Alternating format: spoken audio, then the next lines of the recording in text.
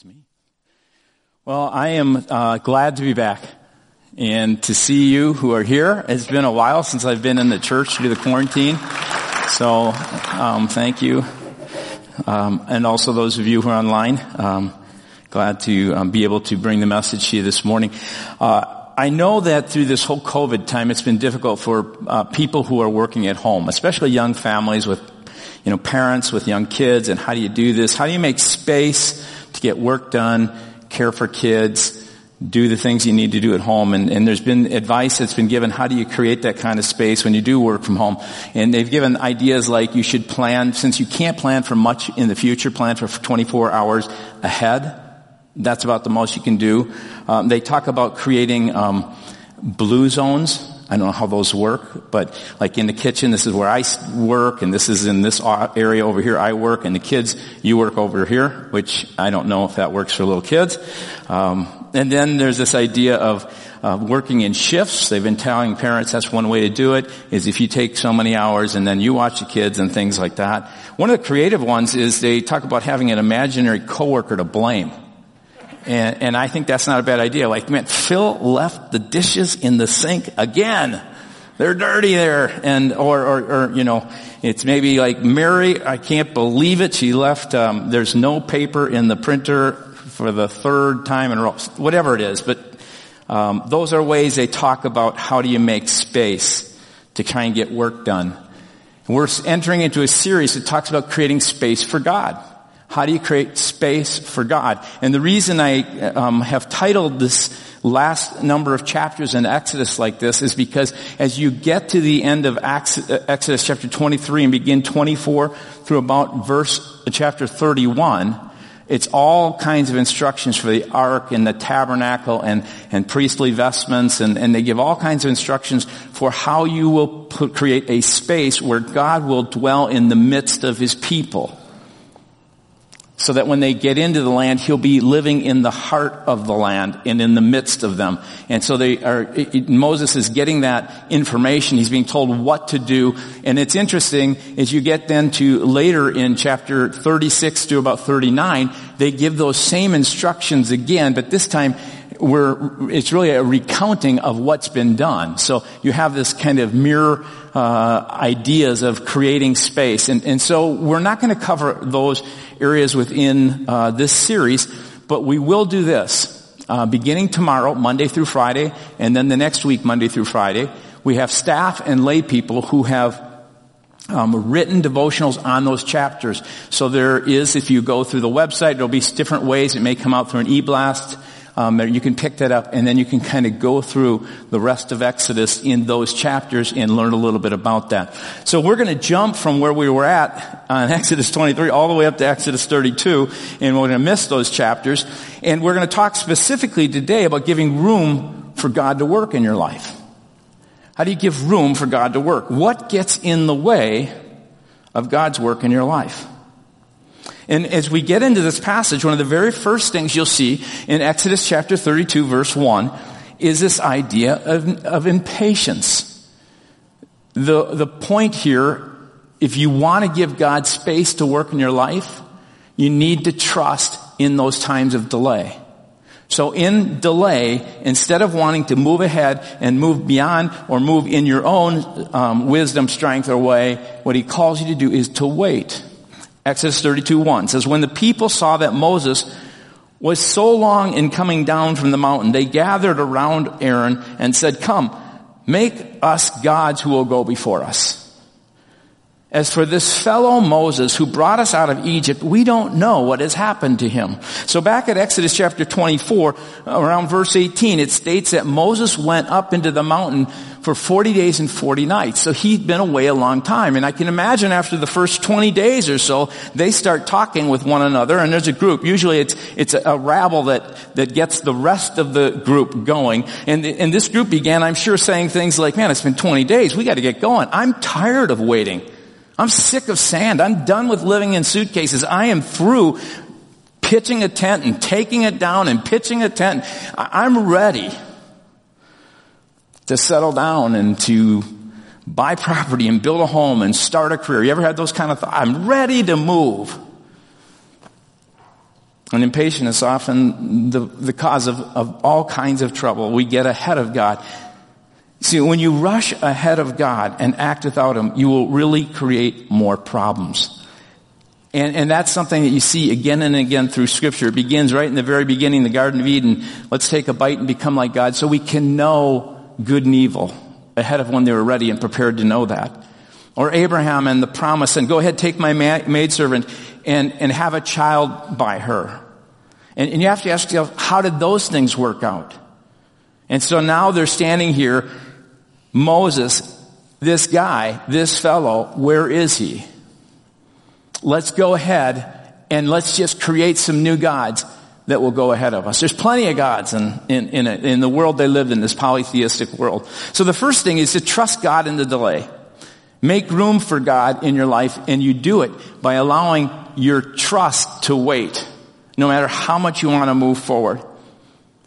You have to ask yourself, why do you think Moses was there for 40 days and 40 nights? What was he doing? What's the purpose of the delay? And often we don't have an idea. So here are the people, they're waiting and they're getting tired of waiting, and they're not really exactly sure what's going on, but what's going on is so important. It's not just important for those people, it's important for their children and their children's children, and it's important even to us in generations to come. Because God was in those 40 days taking and revealing exactly what it needed to look like, the space needed to look like for Him to dwell among them. And He gave them all kinds of ideas, and He said, make it with gold and fine cloth and all these different things. And He's giving all these instructions to Moses. They don't know that, but they do know He's up in the mountain.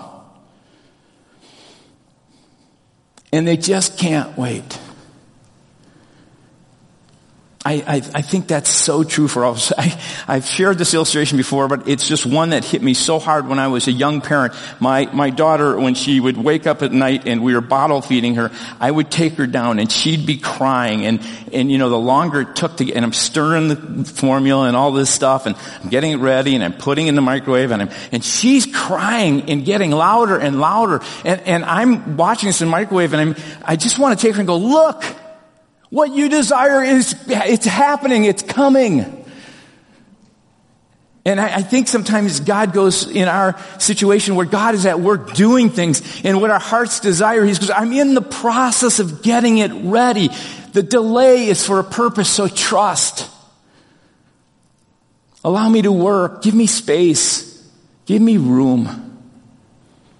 You see what was happening with Moses? He was getting not only the plans for the tabernacle would lead to the temple. The temple would be in the city of David, in the heart of their country. And then there would be a person who would come, his name would be Jesus. He'd be this walking, breathing life of God, this living temple who would go all throughout Israel. And He would then give His life and on the cross He would be resurrected. And then at a certain point, the Holy Spirit would come, and the Holy Spirit would come and make you and me living, walking, breathing temples that go everywhere. The church has not been closed down. The church is alive in neighborhoods, in homes, because you have the temple of the Holy Spirit within you. And that was what the delay was about. Now I want to share with you another thing. In the times of delay, one of the things that's important to do if you want to give God room to work is to examine your heart. Because when you start being in that position where you want to move ahead of God, you need to kind of say, okay, what's going on in my heart? And there's three things that come out in this passage that would be important to examine. And the first is you look at Aaron, is this need for approval. And in times of delay, sometimes we move because others push us, peer pressure, other things around us, and it causes us to want to do something when we know we shouldn't. We compromise. It says in verse 1, they gathered around Aaron and said, come make us gods. This fellow Moses, who brought us out of Egypt, we don't know what's happened to him.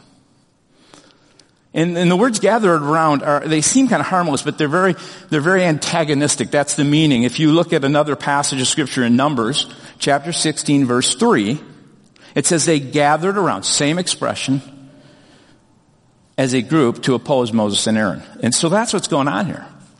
And they use three in what I call interesting tactics, which you'll find often when people are trying to get you to do something and are causing you to conform, and you're seeking to say, do I want God's approval in this? Am I going to stand in this, or am I going to cave to what they want me to do?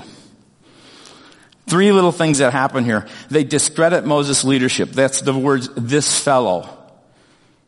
It's a very common tactic to disparage leaders, and as you begin to talk them down with other people, they begin to start to doubt. And then they downplay God's intervention. Listen to this. As this fellow Moses who brought us out of Egypt, they completely ignore God's intervention. Well, where's God in this? And then they doubt Moses' whereabouts, which is kind of a half lie. They don't know what's happened to him, but they do know what he's doing, and they do know that he's meeting with God. And these three tactics are a great recipe for denying truth and then seeking approval and moving into places where you're moving ahead. And instead of trusting in the delay, you're moving forward. So you need to say, what's going on right now? And if you look at Aaron, then what he does in chapter 32, verses 2 through 6, and I won't read through all this, he says, okay, he caves in, take off the gold earrings and that your wives, your sons, your daughters are wearing, etc. And he takes the whole thing, and he says he took them and he handed them and made them into an idol, cast in the shape of a calf and fashioned it. And then Aaron built this altar, and he said, let's go party, and soon we'll go in with this as your gods. He even caused this calf, he calls him Yahweh, the name that was given to the God whom Moses was meeting with. And so, approval. Think for a second. In your own life right now.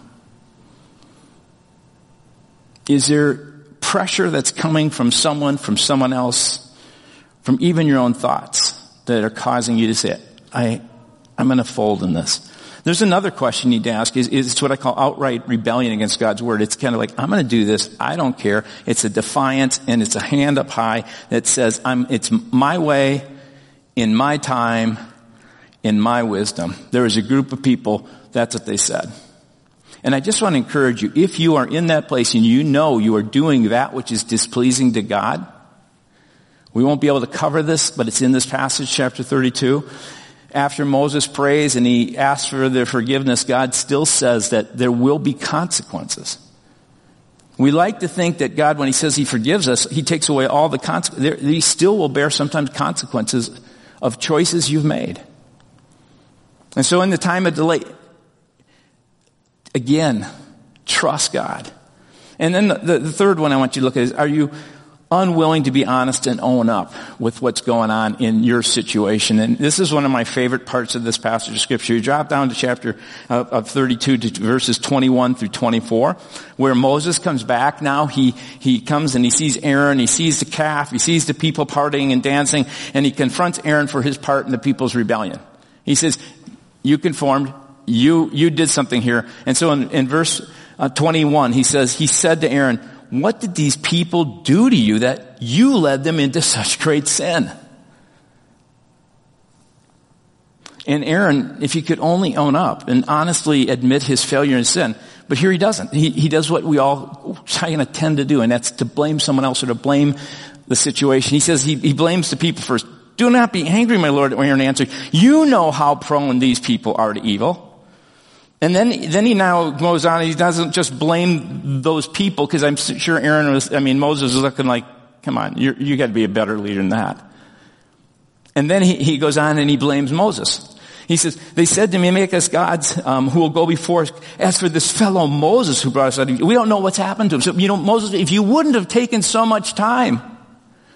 And he looks around to someone else to blame. And then the last thing I love is he blames the fire, the furnace, for delivering a calf-like object. If there was anything that was going to be on what I would call the funniest home videos in heaven someday, this is one of them. Listen to what he says. So I told them, whoever has gold, jewelry, take it off. And then they gave me the gold, and I threw it into the fire, and out came this calf. Just all of a sudden, there's a calf. And it's one of the most ludicrous excuses. And that's what we do. And Moses is just saying, would you just own up? Because if you can't own up and actually take responsibility for what's going on, you won't be able to move on. You'll constantly be in a defensive, blaming situation and never allow God to get to the root of what's going on.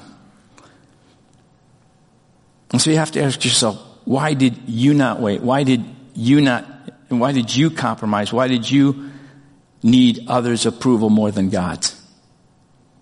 Because we're just so quick to blame. Last week in my failure, I mentioned to some of you as you listened to the message about doing this podcast. I'd podcast the whole hour conversation. I was so excited. It went really well. And I hung up and looked at the computer and realized I hadn't hit the record button. And I was devastated. And I was just crying out, no. And then I said, who? I said, why, God? Why did you allow this? And it was like the Holy Spirit. He didn't condemn me or anything. He just kind of said, you know what? Own up, and here's what I want you to do is recognize next time make a checklist. That was kind of what, just make a checklist. And it wasn't like he was coming down, but if I kept the blame, I wanted to call the guy and say, you know what, we had a computer, this error. You just need to say, God, I just need to tell you, out came a golden calf. No, out of me something that sometimes it's just human failure. Sometimes it's just sin. And you need to own up. So those are the things that I would say in the time of delay. Here's what I really want to take a few moments to really talk about, because I think this is one of the heart of of this passage. It's one of the things I think we need to hear more than anything.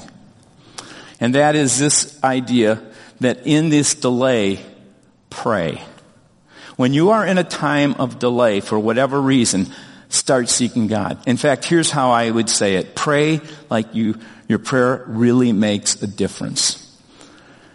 When I said in that time of delay, you are to trust and examine your hearts, one of the things that's really important, because if you're like me in this, how many of you want COVID to be gone like that? I would love for it to be gone tomorrow. But I have no idea what God is doing in this. We've been praying for a long time, God, we would like not just a pause, we'd like a hard reset, right? And if you look at your phones and you take your phones or your computers and when you turn them off, it just takes time for them to come back on. I'm not real patient in that, so I'm always kind of like, I just would love for that to come faster. And if you think about it, the more messed up your internal system is, your phone or your computer, the longer it takes. It just keeps whirling. And in some ways, I feel like with this COVID thing right now, it's just kind of whirling. And I'm going, God, what's the delay? What's the delay? And I think God is saying, there is something I'm trying to teach the church in this delay. And that is, I'm trying to teach the church to pray. If there's one thing you can do, that we can do, that can really make a difference in the world and in the lives of others, we can pray. Nothing can take that away from us.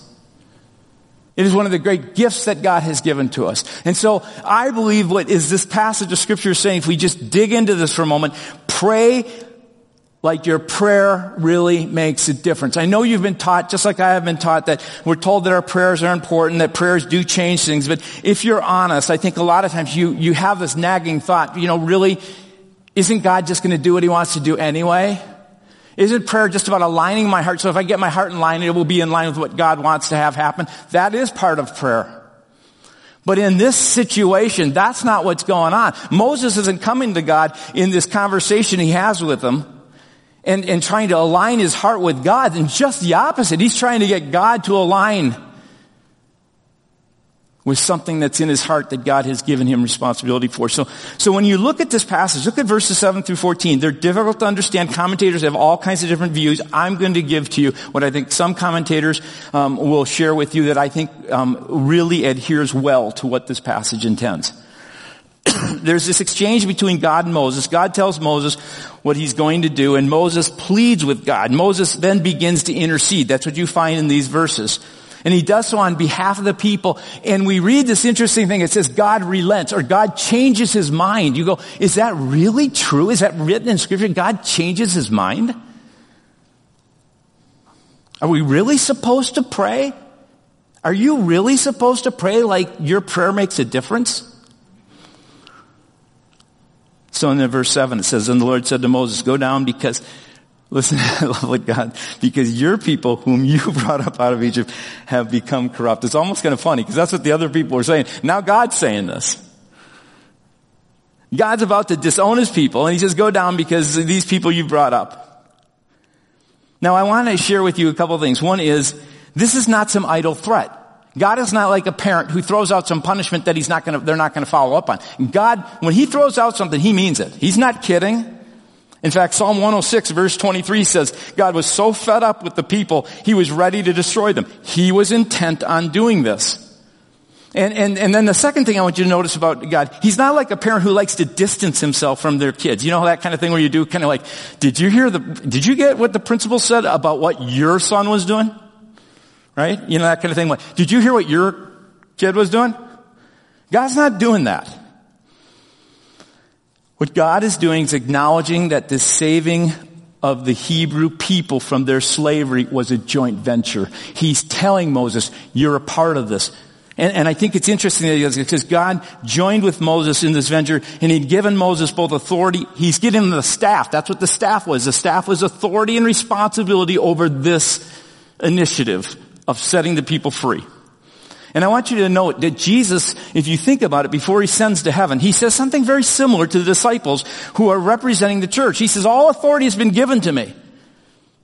Therefore, I want you to go in my name, in my authority, with my responsibility as a church, and I expect you to go into the world to bring heaven here down to earth. I expect you to live in such a way that when they talk about justice, the church is at the forefront of what that means and what that looks like. When they talk about honesty, the church is living honestly. When they talk about things like being good and kind, the church is at the forefront. They're taking from the resources of heaven, and they're giving this unconditional kind of love that only can come from God. And they're beginning through with the authority and responsibility to bring God's rule into this place, and it changes things.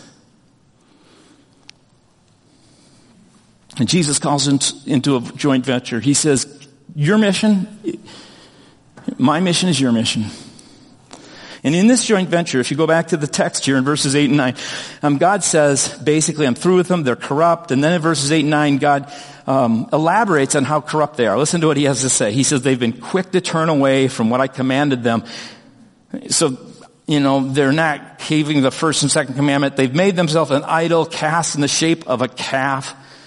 They've bowed down to it. They sacrificed to it and have said, these are your gods, Israel, who brought you up out of Egypt. And I have seen these people. I've lived with them. I've walked with them. I've heard them complain every step of the way, the Lord says to Moses. I added that little part there.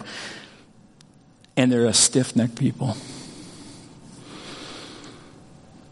And so in verse 10, God says, now leave me alone, that in my anger I may turn against them, and that I may destroy them. And then he shares this with them. And then I will make you, Moses, into a great nation. I will make you, Moses, and all your generations to follow. You'll be the great nation. God's kind of like what I'd call an owner CEO who's saying, I'm through. I've invested enough. I want you to leave me alone because I am now going to dissolve this initiative completely, but I'm going to still work with you. You've been a really good vice president of strategic development. I'm going to work with you on this. And you have to ask yourself, why in the world would God even enter into conversation with them? I mean, if God intended to do it, he's God. He has the right to do it. He could wipe them off the face of the earth if he wants, and then come to Moses afterwards and say, here's now what the plan is. What difference, think about this, what difference would it make if Moses knew the plan or not? It would make all the difference in the world. It's like God, the owner CEO, is conferring with his executive vice president, and he's saying to him in conversation what he plans to do. And why does God do this? Because God had given Moses authority over the people of Israel. He could rightfully say, your people. As rightfully he could say, my people.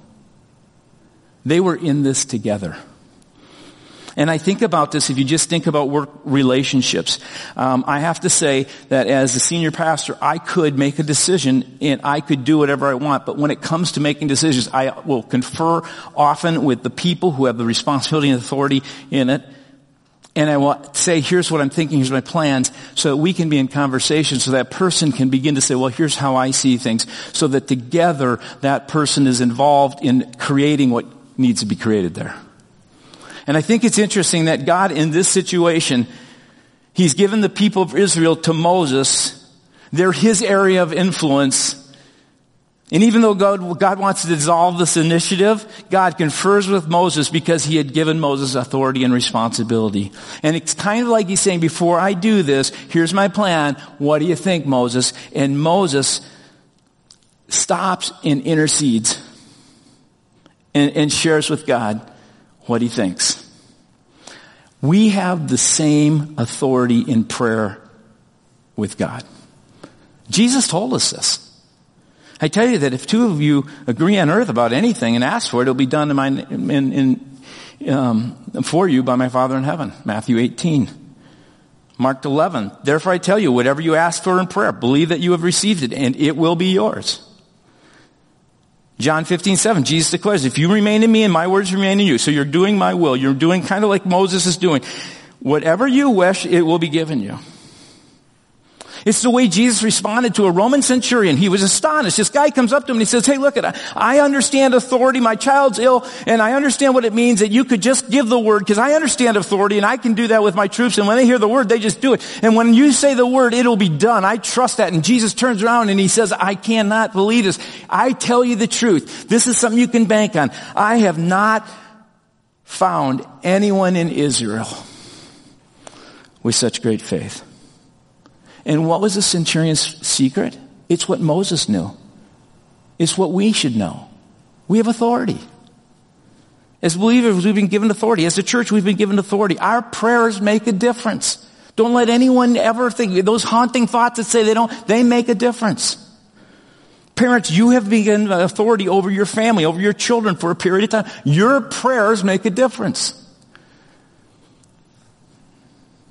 Teachers, you have been given authority over a classroom. Your prayers make a difference. Business leaders who are over a business, your prayers make a difference. Those of you who are leaders over ministries or you're facilitators of small groups, your prayer makes a difference. And do you pray like your prayer makes a difference? Now, I want you to know there's three things that you can find in Moses' intercession that I think are to be found when we intercede in these situations with authority.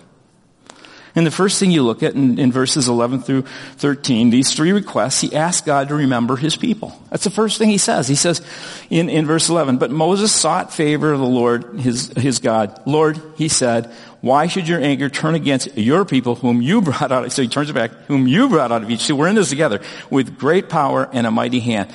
Basically, God, don't forget your people. You paid a high price for Israel's redemption. You displayed great power with a mighty hand.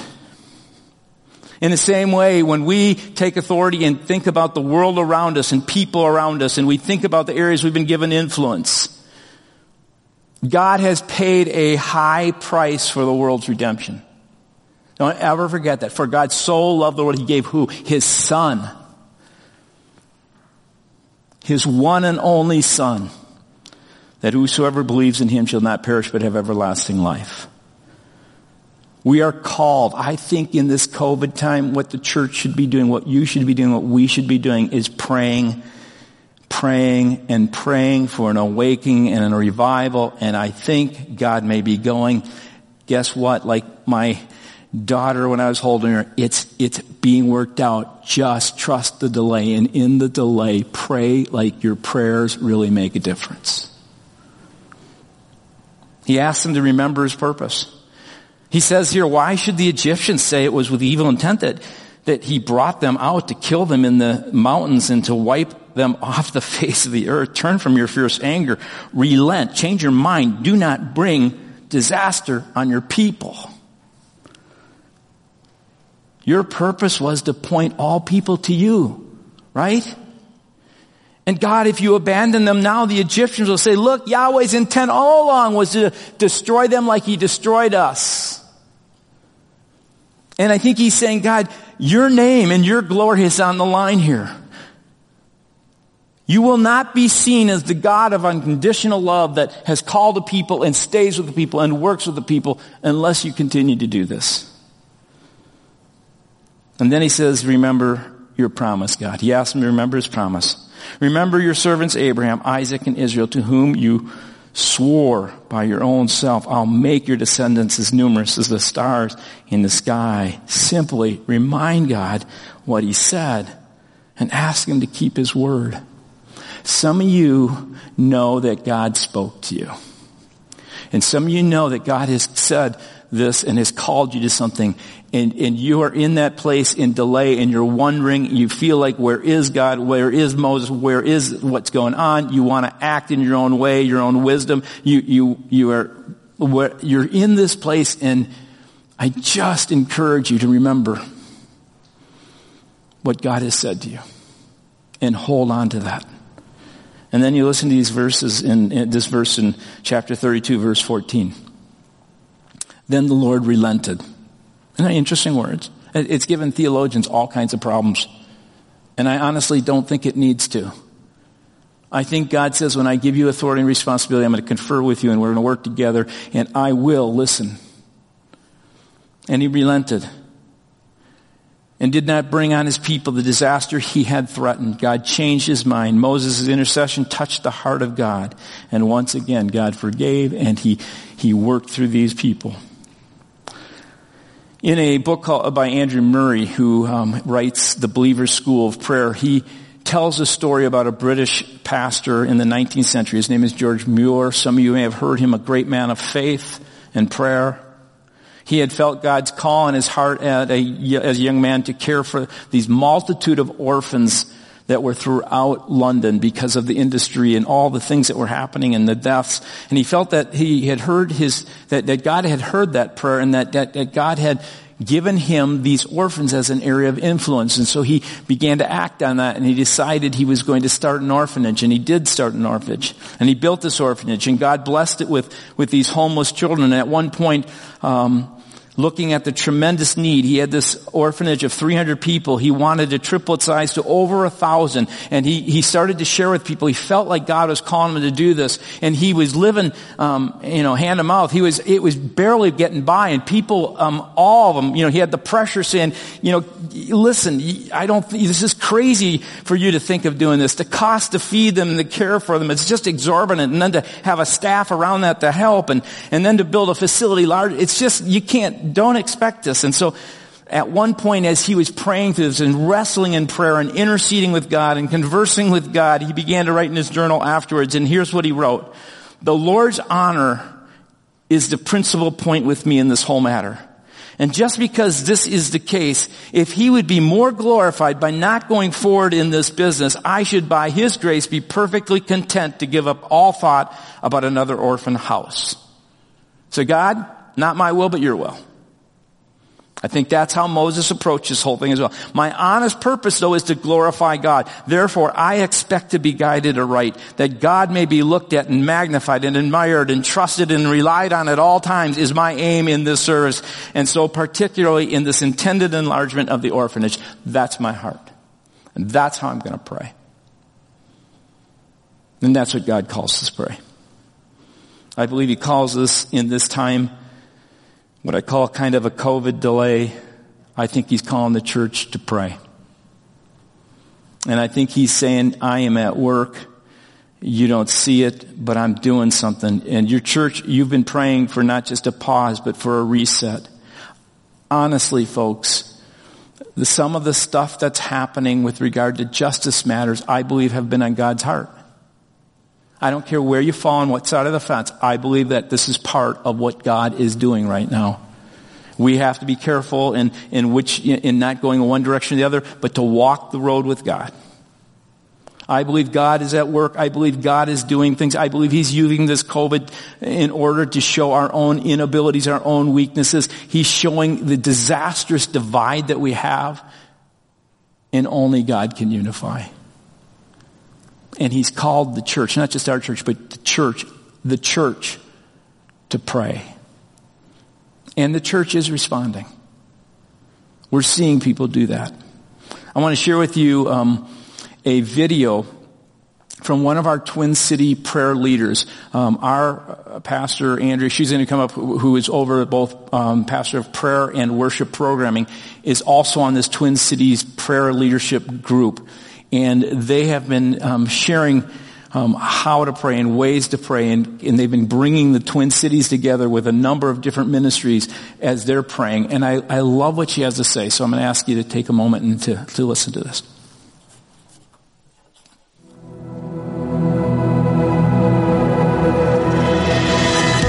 I met recently with a group of church prayer leaders to pray for our city.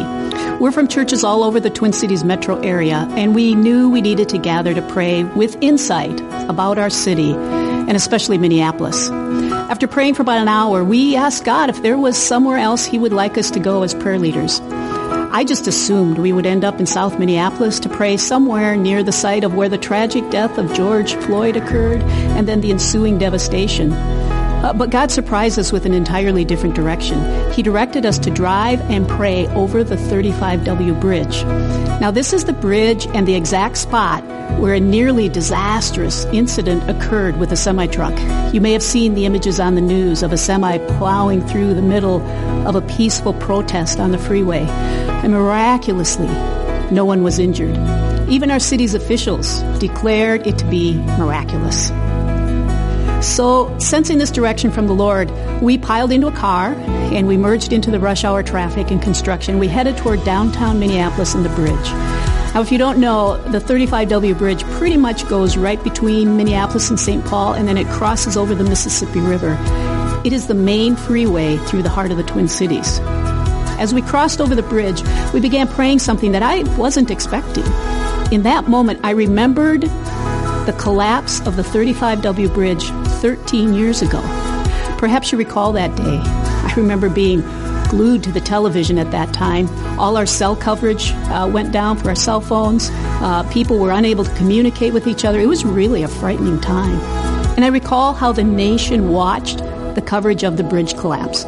It was so tragic and many people died. It upset our entire city. And the cause of the collapse was determined to be inadequate load capacity due to a design error. There had been warnings of the bridge's deficiency as early as 1990, and they tried to do some patchwork to fix it, but obviously that didn't work.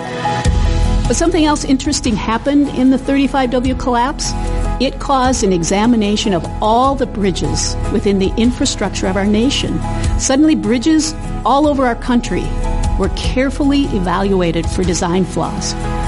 And ultimately what happened? The bridge was rebuilt stronger with a deeper foundation and a greater load-bearing capacity. And other bridges around the country were also reinforced. So what does this have to do with how we prayed?